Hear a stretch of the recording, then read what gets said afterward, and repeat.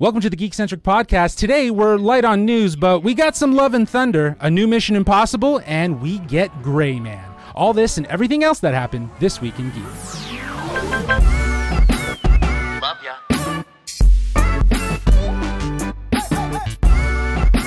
Get home safe, guys. Peace.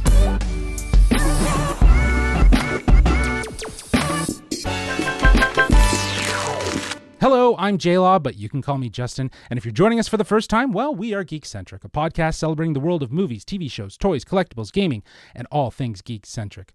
Joining me this week is one of my fellow geeks, while the other frolics in California for Star Wars Celebration. Kevin Hudson, how are you, buddy?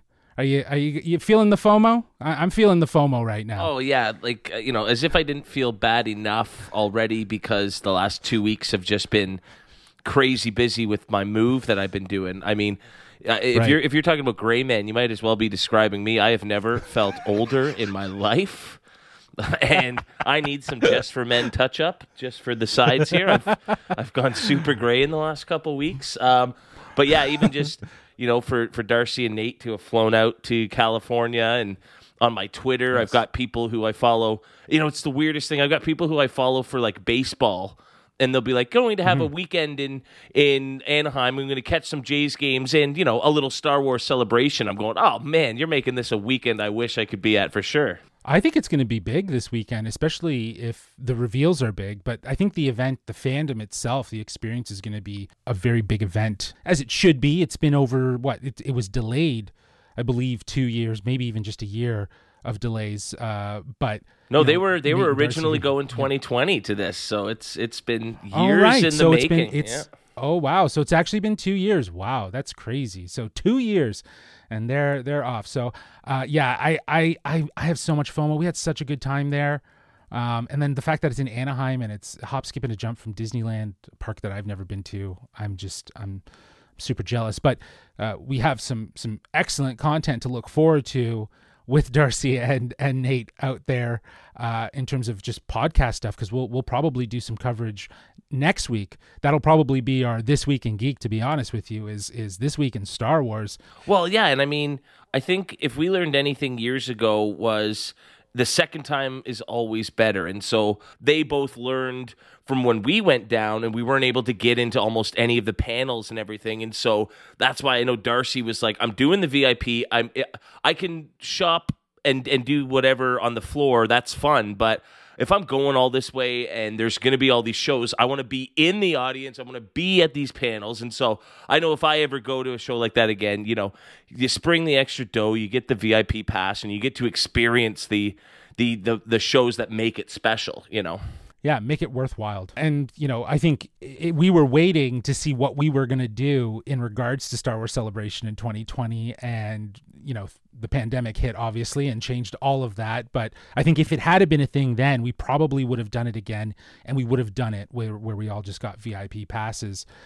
Because, yeah, that lottery system that Star Wars Celebration runs, I think it's entirely fair. But it's also like, it really hurts when you don't get it. But Nate had some luck this time. I think he's actually going to be in a majority of the good stages, so he'll be able to actually enjoy what's being shared, whether it's going to be shared generally. I really do hope, though, that Star Wars Celebration does share most of what they're going to show to the general audience. They've done streams on YouTube so that you can tune in, so hopefully they'll have something. But yeah, I'm excited to see what comes out from this weekend. It's going to be well, and if not, we've got our two insiders, so either way we'll be able to talk about lots of juicy details next week. Yeah, we can live. Sure. Yeah, we'll be able to live vicariously through them.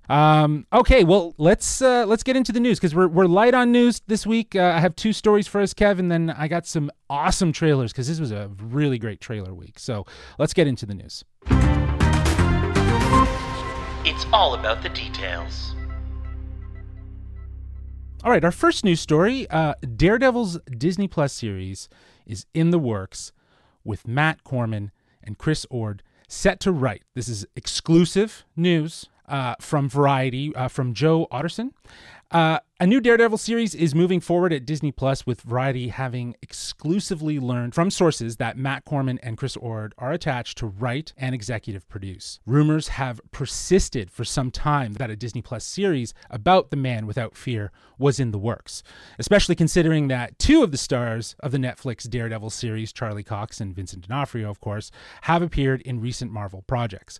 It now appears, though, that the project is picking up steam with the hiring of Corman and Ord, although Marvel has yet to announce anything regarding the show formally. The reps for Corman and Ord declined to comment. Marvel Studio reps also did not comment. But have you heard of these two showrunners at all, Kev? Because in the article it pointed out they co-created a USA Network series, Covert Affairs, starring Piper Perabo. I don't know if I'm saying Piper that right. Perabo, Probably yeah. not. Yeah, Perabo and Christopher Gorham. And the show aired for 5 seasons on basic cable from 2010 to 2014. That's a long run for that show. I'm surprised I never heard of it. I haven't even looked it up. But any of the other works that are called out in this article, have you seen? I mean, I know they co-produced an NBC show called The Enemy Within, which maybe rings a bell. But you know, it's a little bit of something like the CW series Containment. That worries me a little bit. That worries me. USA yeah. Network is not known for their top-notch stuff for the most part. So for sure. It's definitely an interesting hiring in terms of the writers and showrunners here. But I think they've got just such a terrific actor in Charlie Cox to lead the way that I think they'll be able to do something with it. Fans have obviously wanted this for years. I think the bigger question is, how much of the Netflix show can we expect to, is it canon at all? Will they be referencing it at all? I'm very, very curious to see how they handle all of that going forward. Yeah, a lot of people are a little worried too about the whole Disney Plus kind of taking Daredevil on, because if it's not going to feel like the same world, but now you're going to kind of like soup up Daredevil because now he's in the MCU. It might take away from what makes Daredevil really, really special. I am surprised that the original showrunners wouldn't have been somewhat involved at this stage with Matt Corman and Chris Ord. All power to them. If they can tell the story, I'm interested to see what they're going to be able to do. But, fans have been clamoring for Daredevil ever since the Netflix series was canceled in 2018. And the article points out as well that this is going to be some time before we can actually get this series. Variety actually reported in 2018 that the deal with Netflix included a clause that prevented any characters from the Marvel Netflix shows from appearing in any non-Netflix project for 2 years after cancellation. So even at this point, I think we've now reached that 2 years, obviously. Well, yeah, especially because we've seen the characters now in No Way Home and obviously the Hawkeye show. And I think fans can almost look to Hawkeye for being the sort of not as epic underdog superhero, the sort of more ground level. But, I think that's sort of the tone we're going to get with this show. But I think you'll be severely disappointed if you're hoping it's going to be tonally the same thing as the Netflix version. I don't think it's going to be that dark. I don't think it's going to be gritty. We've never seen anything in the MCU take on that sort of personality, and so maybe this is that first. Maybe this is that first show, but I wouldn't hold my breath to see that. It would be awesome because of how great that show was. It was really, aside from one season of Jessica Jones and a couple episodes. Luke Cage was okay, but that first season of Jessica Jones was amazing. But no, the Netflix Daredevil really was the peak of that, especially with the introduction of Barenthal's Punisher and everything like that. For sure, I would say that the Netflix series it defined Daredevil very much like how Batman or even The Dark Knight defined Batman. I'm definitely I'm intrigued. Because I think you called it out, Hawkeye is such a great show to consider. It was kind of the underdog. It really snuck in there and won my heart towards the end of the year last year. and with its holiday theme being so relevant. So, this could be some sort of like surprise and delight. It'll be interesting to see if Echo, we know that series is filming right now in Atlanta, how maybe that might play into introducing Charlie Cox's Daredevil in the MCU a little bit more as Daredevil, because we've only seen him as Matt Murdock. We haven't seen him as Daredevil in the MCU yet. So maybe that's where that happens and, they branch off. Echo's going to have to involve D'Onofrio, Wilson Fisk in some capacity, right? So D'Onofrio will definitely have a presence in that show. Are you sure? Didn't we hear him get shot though, Justin? Come on. It's up in the air. It's definitely up in the air. He could be dead, but most likely he's not. I think we'll see him back again. Yeah, exactly.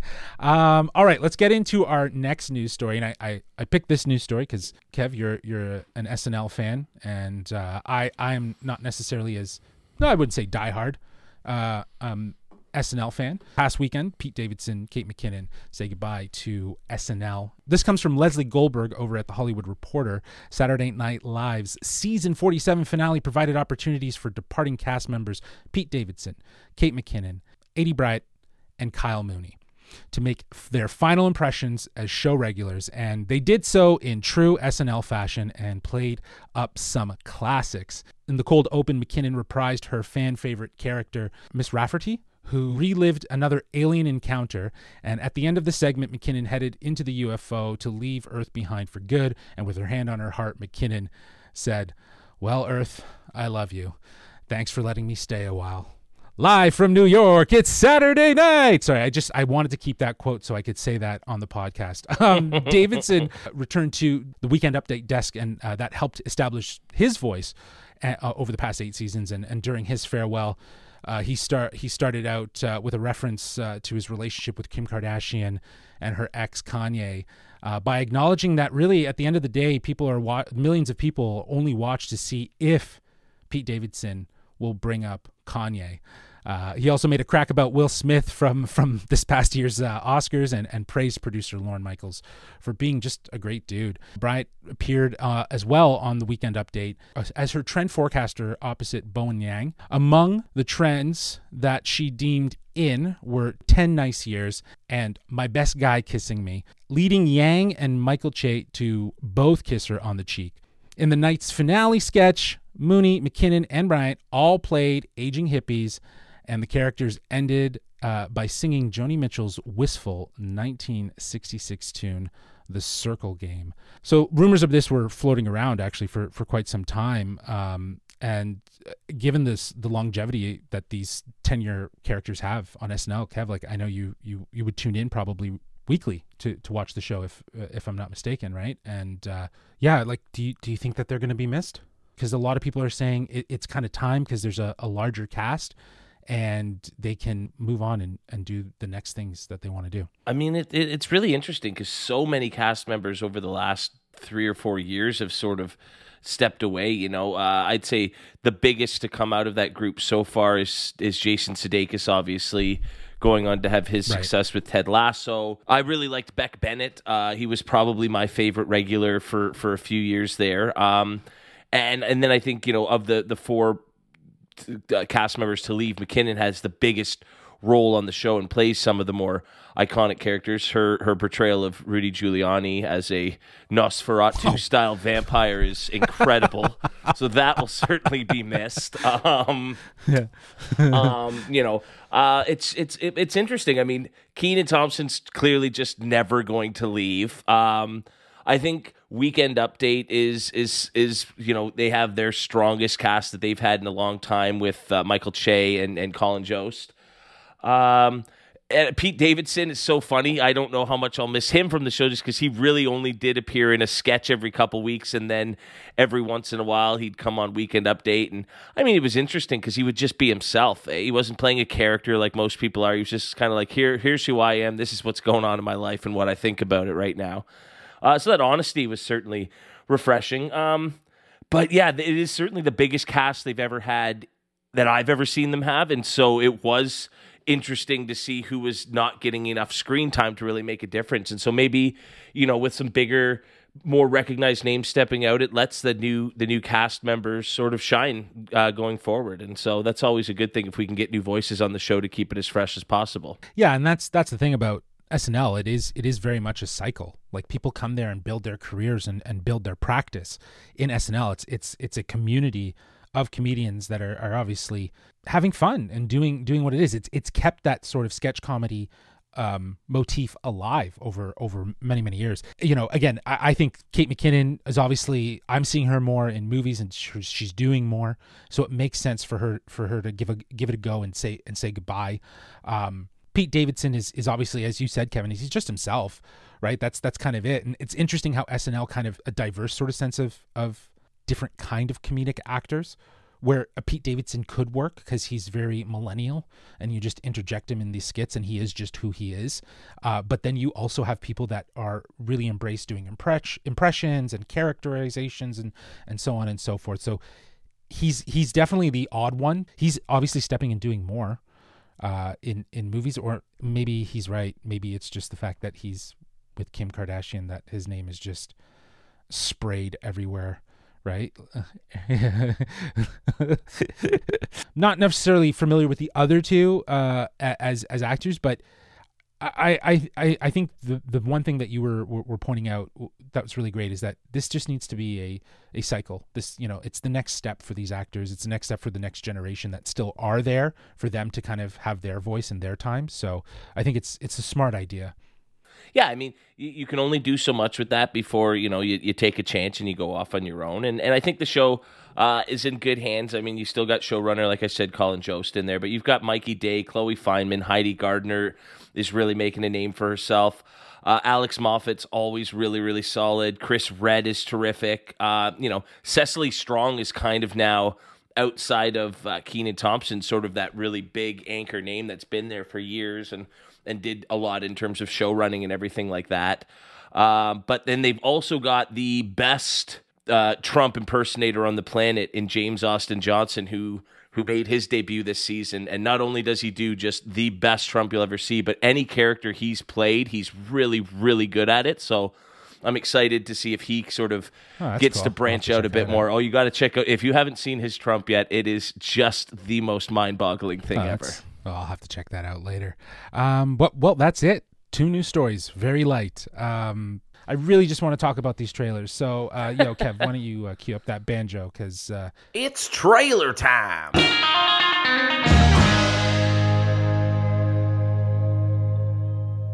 All right, it has been a week full of trailers, some much anticipated trailers that we've been looking forward to. And this first one I am very excited to talk about. This is for Mission Impossible Dead Reckoning Part 1, directed by Christopher McQuarrie, starring Tom Cruise, Haley Atwell, Rebecca Ferguson, Vanessa Kirby, Pom Klementif, Simon Pegg, Issa Morales, Vig Rhames, and Henry Czerny. This is the 7th entry in the long-running Mission Impossible series, and it is expected to release July 14th. Get this, 2023. So, like, still over another year. And I find it funny that we're going back and forth over what names maybe to include in terms of the cast list, when this movie has one of the most ridiculous names of all time. You know, it's got a double colon in there. Like, that's funny. I think that the name is. I was saying to Nate, I think it was in another This Week in Geek episode, that it feels very Bond-esque. Like, it's really pushing like that sort of spy motif. I love that the entire trailer is void of any sort of sound effects. It's literally just music, and it actually really does feel like they're going to be revisiting the first one, the very first movie that kind of set it up. Like, even the way Ethan Hunt looks, like Tom Cruise's character, he looks very similar to the way he looks in the first one. And even the fact that Henry Czerny is featured in this trailer, he was also in the first movie, and he plays a pivotal role. So, you know, again, everything feels very much like they're going to be taking it back. I definitely, after watching this trailer, and I know a lot of people have, they've been going back and rewatching them all, and I'm like, yeah, I want to go back. I am 100% and going and doing a full rewatch because it's crazy to think it's been almost 30 years since the first movie. Like that is absolute insanity. And so the fact that Tom's still doing this, and not just at a similar level, he's pushed himself further and further elevated it, every single year. But the story does sort of, I don't know if it blends a little bit. All the movies sort of blend together into I sort of just have one memory of little moments, but I couldn't tell you what movie they're from. I think you can sort of differentiate.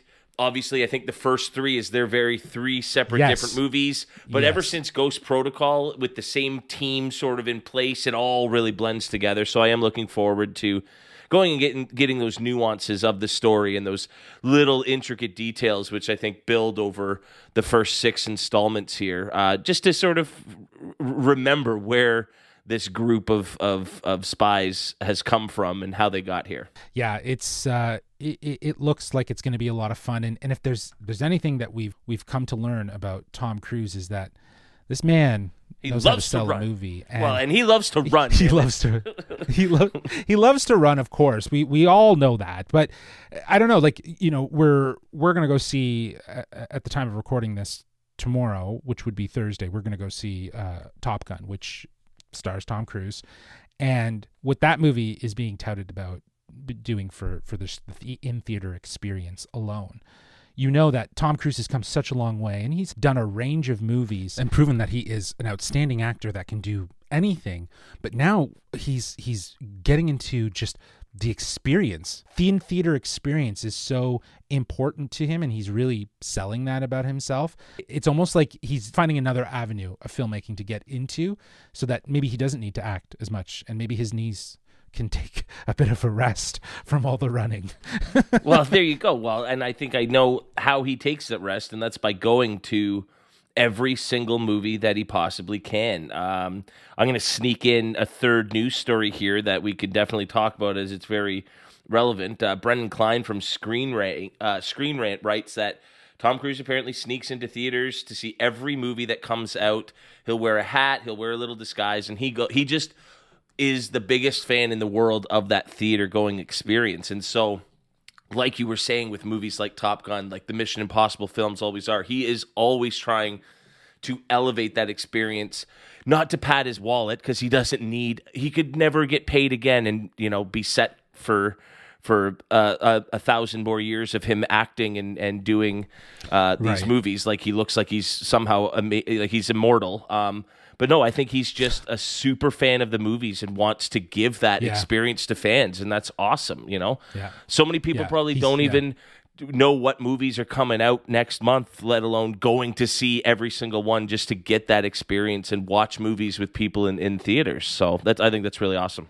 Well, that's the best research you could really do at the same time, right? Is go to these movies and watch how people react to things, and also say, oh wow, that was a really great moment.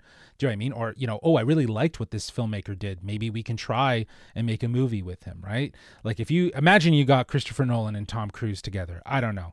I'm just spitballing here, but who knows what sort of magic could be made in some capacity through a movie like that. But regardless, this was a trailer that people were clamoring for. It actually leaked on the internet and in high definition, everything.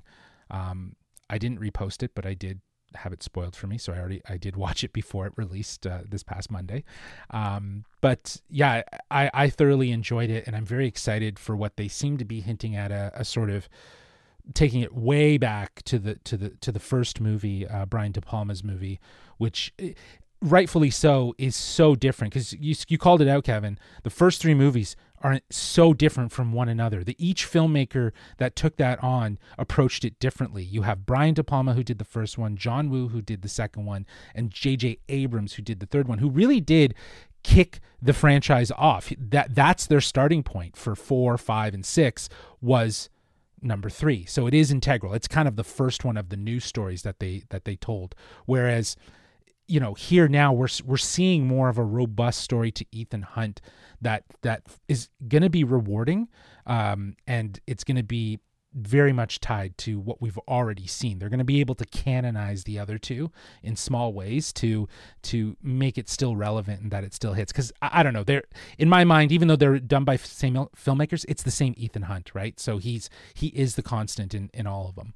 Absolutely. And I mean, it's crazy that this was one of the movies that, as the pandemic started, we were getting stories out of Tom Cruise trying to keep the cast and crew safe so that everyone could keep working. And now it's still over another year until it comes out.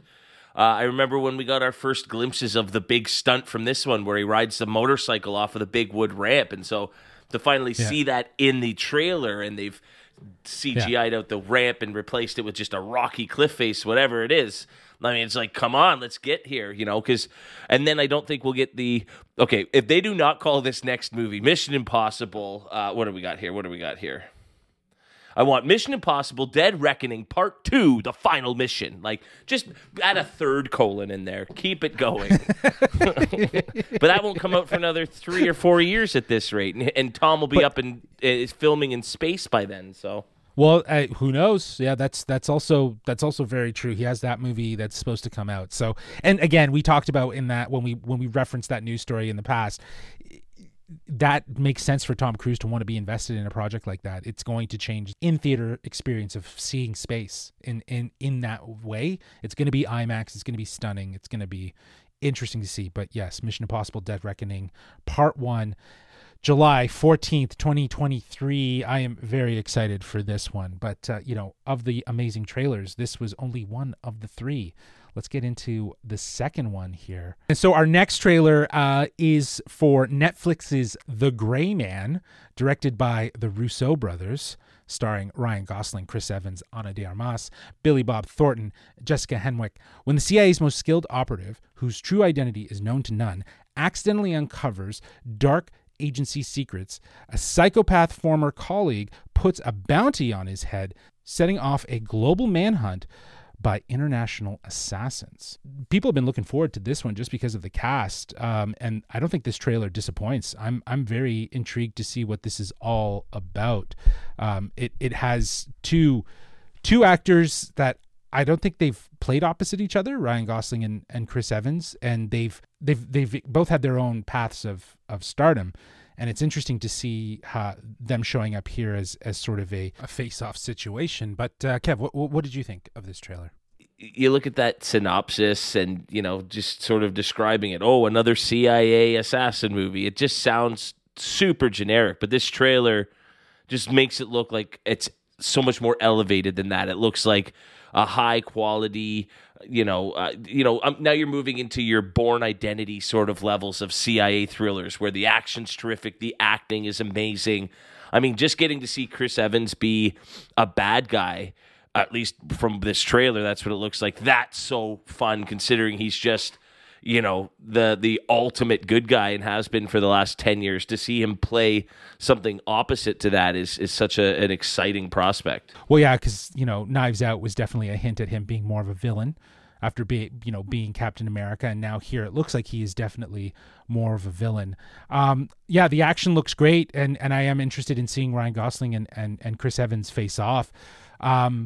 But I got to say, I am super stoked about Ana de Armas being in this movie, especially after how stunning she was in No Time to Die for the short amount of time that we got her in that movie. She should be arrested. She's an absolute scene stealer.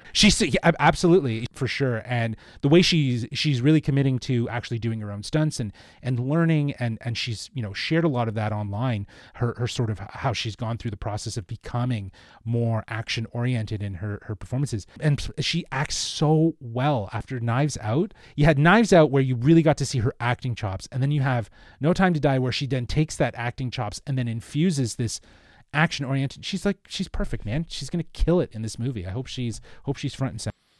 Well, plus, I mean, you have the Russo brothers coming back to what looks very much like almost their roots for mainstream filmmaking in terms of Captain America: The Winter Soldier, and that more grounded, a little bit more grounded compared to how big their Marvel films got over the next few years.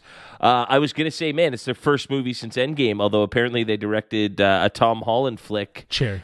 cherry that did not get reviewed well. I'd never even heard of it. Well. So I'm just going to still pretend that it's their first movie since Endgame, and I'm very excited just to see them, back behind the lens, back behind the camera. Yeah. I'm excited for that. Also, just rounding out the cast here, we got Billy Bob Thornton. That's a surprise and delight. I'm very interested to see him, what he's gonna play. He seems like he's gonna play the sort of I'm gonna use a reference here that if you've seen the Batman, you'll get it. The James Gordon, very much the person that I don't know if he's the enemy. We'll find out. But another surprise here was Jessica Henwick, who she's coming in. She was great. She was the best part of Matrix 4. What was that one called? Matrix. Matrix, please don't make any more. No, Resurrections. Yeah, she was the best part of Matrix Resurrection, and I'm excited to see how she's going to round it. I think she seems like she could play a villain in this one. Maybe she goes up against Ana de Armas. In a movie like this, 2 or 3 people are going to switch sides, and it'll all be the big who done it, who's responsible sort of. That's the CIA trope to a T, and so it'll be interesting to see who's actually bad and who's actually good. And good on Netflix for investing in this. God knows they're taking money out of animation, but if they're producing these kind of movies, then I don't know. We'll because this was supposed to be a big year for them, right? When we looked at that Sizzler reel at the beginning of the year, we thought, wow, there's some solid looking movies in there, and I think they've been really hit or miss with that. But this might be their first, true blue certified, crowd pleasing, just critically reviewed, well hit. I'd be really happy for them to see that. Yeah.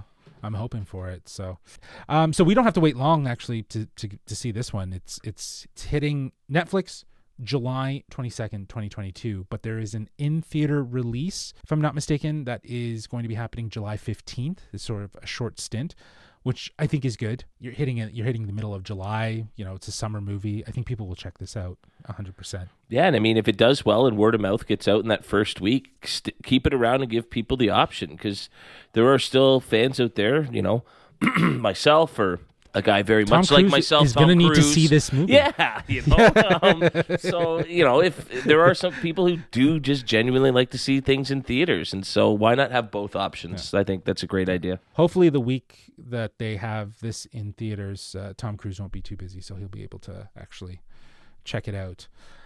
Okay, let's move into our last trailer. This one is for Marvel Studios' Thor: Love and Thunder, directed by Taika Waititi, starring Chris Hemsworth, Natalie Portman, Tessa Thompson, Taika Waititi, Christian Bale, Russell Crowe, and the entire cast of Guardians. By the looks of it, it looks like everyone's there. The synopsis: Thor enlists the help of Valkyrie, Korg, and ex-girlfriend Jane Foster to fight Gore the God Butcher, who intends to make the gods extinct. We got our first look at Gore the God Butcher. Hallelujah. This trailer slaps, man. And I remember when we were reacting to the teaser trailer, I was saying the teaser trailer is all about Thor. This is 100% about the Love and Thunder. I'm very excited to see what this movie's about. What about yourself, Kev? What did you think of this trailer? It looks awesome. I mean, I'm not a comic guy, so I still don't know how I feel about Gore not looking like his comic counterpoint. I can leave that to people who would know more about the comics, perhaps. But that is, I mean, Christian Bale still looks like he's going to bring just some poetic menace to this character. It really does look almost. It's right out of the Coen brothers Macbeth, sort of his scenes, just the way they're filmed 100%. In almost black and white and everything like that. I was getting crazy vibes. So my theory around that is that because he is the God killer and gods probably insinuate life and color, that he is very much in this sort of black and white world. Some of the visuals look overly Mad Max Fury Road. It's overly colorful, and then you have these scenes juxtaposed with those color with Gore in black and white, and he is going to be the bringer of death and darkness, and I think that it's going to have sort of an effect on how we maybe perceive the world or how the world gets changed. But some amazing shots of him with this sword in a planet. like, and just the explosion in and around him, like just that little moment in that teaser. I enjoy his look. I think that the look for Gore the God Butcher works. I'm glad that they didn't go CGI and take away from his face. I know that CGI has gotten a lot better, but when you bring someone like Christian Bale into a movie who can act, I think the best thing is to let him act and kind of lean into. I keep hearing that, but did that affect Josh Brolin at all? Did that affect Josh Brolin's performance as Thanos at all?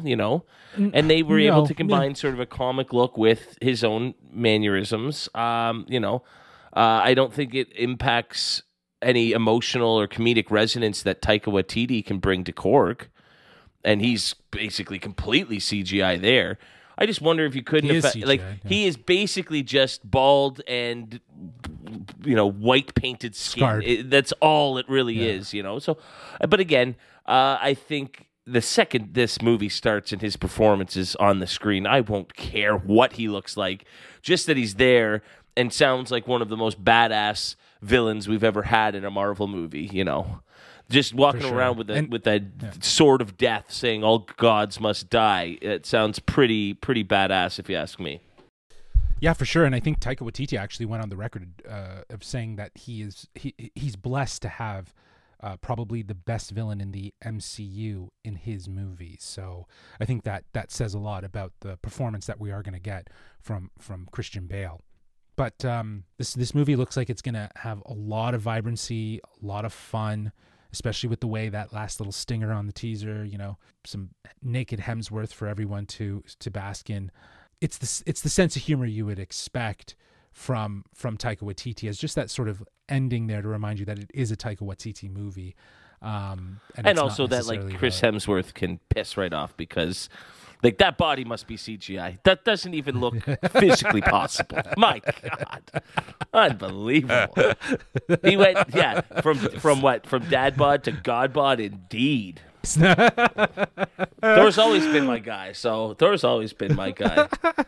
But I think this might be our swan song for him as well, unfortunately. Yeah, a lot of people have been saying that. I know. It does look like as well too. We have Jane Foster, who's it seems like she's very comfortable being Mighty Thor, and Tessa Thompson, who King of Valkyrie. It's going to be interesting to see if this is the swan song for Thor. I think that it'll be interesting to see how they rotate in King Valkyrie and Jane Foster, Mighty Thor, to kind of maybe pseudo replace him. But I don't know. Are they really going to do that? Like, does it feel like that? I wasn't getting those vibes. I guess the biggest thing that people were calling out is Korg recanting the story is almost in sort of a past tense. Oh, that's right? Almost like it's almost very 300, if you will. Right? Talking about the bravery, and you find out that at the end he's telling it after they've died. Interesting. I don't know. I know the Geek Centric Twitter account shared a really cool picture, and it was our old heroes and our new heroes, and we see how everyone is sort of stepping back from the original Avenger days into this new group of heroes. I mean, we're in good hands if we are going to lose another one here, but I'd hate to see it personally. Yeah, I think that, I don't know, like there's also been talks that he would be coming back, like he's up for coming back. So it's like at this point it's really up to Hemsworth, right? If he wants to go, they could keep Thor around and he's kind of more background, and when he comes in it's a big deal rather than a movie for every 2 years that he's committed to having to do. It really does depend on what his goals are with the character, because at this point he's pretty much defined it, and based on what we've seen already, someone like Mark Ruffalo is down to do these movies, but he's obviously not taking massive front stage. She-Hulk will obviously have him a little bit more centered, but he's been more ancillary in background, right? So and even more so, Thor is the perfect character that he doesn't have to be centralized on Earth, so we can go off, do some Asgardian stuff, or I guess not with Asgard itself, but he can be that space Viking, do some stuff off Earth, and then come back when we need him the most. So I wonder if too it's going to be interesting if Jane Foster as Mighty Thor is what really convinces Thor to lay down his hammer and retire. Do you know what I mean? If it's like, oh, the world's fine. Do you know what I mean? They have Mighty Thor. He feels kind of at peace with that. See, you keep making it sound like it's going to be a choice. I don't know if Gore's going to let it even be a choice, man. And what better way to set up, this villain being that awful and that bad and that scary and that intimidating than to take down one of our favorites, one of the mightiest heroes we've known. Only time will tell, because that one's hitting theaters July 8th, 2022. So look out for some coverage on that. That's for sure. Well, that is it for our trailers. But before we wrap up this week in Geek, I thought we could close things out with a little whatcha. So Kev, what you been up to? What you been listening to? Is there anything that they should be watching or playing, reading? Well, it's interesting that we talked earlier in the show about Saturday Night Live, because I've been catching up and diving into a different sketch comedy show altogether. Amazon Prime recently reintroduced the world to the Kids in the Hall. And so it's kind of twofold in that I watched both the documentary movie about sort of their rise to fame and how that all came together, as well as the 8-episode reboot of the Kids in the Hall show. And I mean, it was super nostalgic. I mean, as soon as that guitar riff hits, I think every Canadian, especially from our generation and around there, bow, wow, wow, wow, wow, wow, wow, wow, bow, bow, bow, wow, wow, that really brought back. But I don't know if I was too young or it's just not my kind of humor, but I never got all that into the Kids in the Hall. They were a bit a bit too much for me. They were I just can't put my finger on quite what it was that I never connected with. Well, I think I would attribute it to, and you're an SNL fan, and I think the cleverness that SNL has is completely lacking in Kids of the Hall, because they're very absurd sometimes. They're very there's probably moments of craftiness, but I think that they are more of again, the Kids in the Hall. That's why they're kind of called that. They're that sort of slapsticky, goofy. They really lean into their sort of characteristic portrayals. Very Monty Python, if you will, too. I think that's also kind of like that. But even Monty Python was kind of that balance of both clever and just dry British humor and slapsticky. Yeah, the kids are loud, they're brash, they're absurdist comedy is a great way to put it. But I mean, going to it's called The Kids in the Hall Comedy Punks. It's a great little 2-part documentary series. It was fascinating as hell.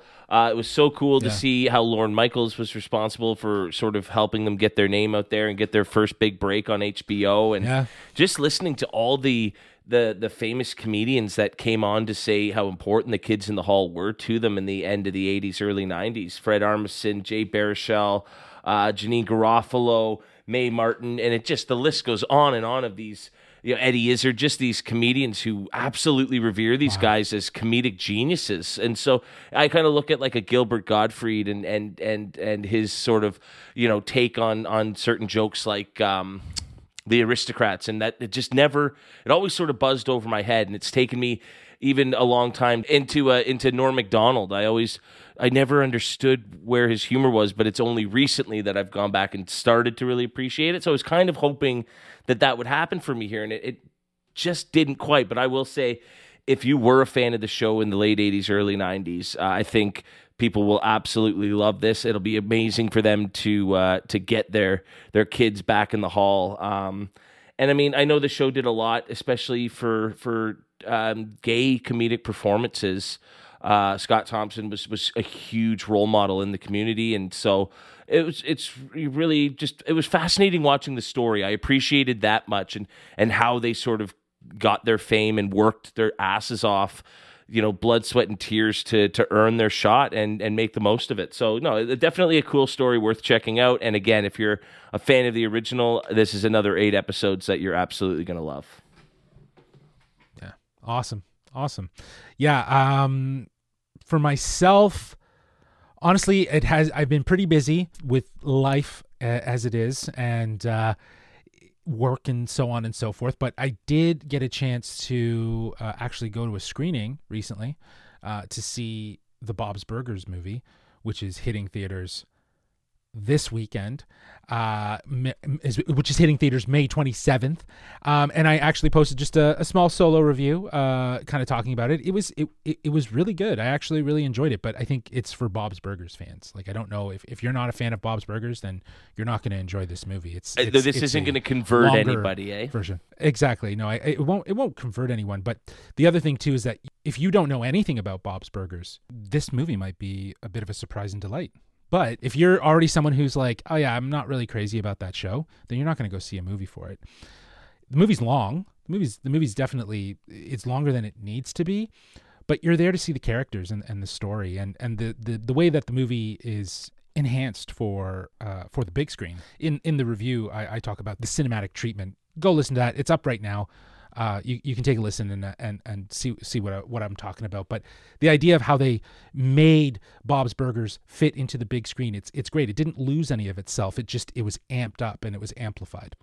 Well, and I know you just posted it both on the anywhere you can listen to podcasts and on the YouTube. So I'm looking forward to checking out your review. We've never done a solo review before, so I'm excited for that. Yeah. Plus, I'm excited to see if you sway me to check it out just based on your thoughts on it. I'm going to go give that a listen and see if you convince me. Well, no, but I honestly think though that you again, I know that you don't necessarily are a fan of that sort of style of comedy or what Bob's Burgers does, right? I talk about that. I think that there's different levels, and where Bob's Burgers sits is kind of in that weird, quirky, obscure comedy, which is so refreshing from everything else that we get usually from these mature animated shows, which most of the time is overtly tries to be offensive and in your face and brash, and there's another layer to what Bob's Burgers does. So it's a good time. It's definitely worth checking out, and it actually feels like a summer movie.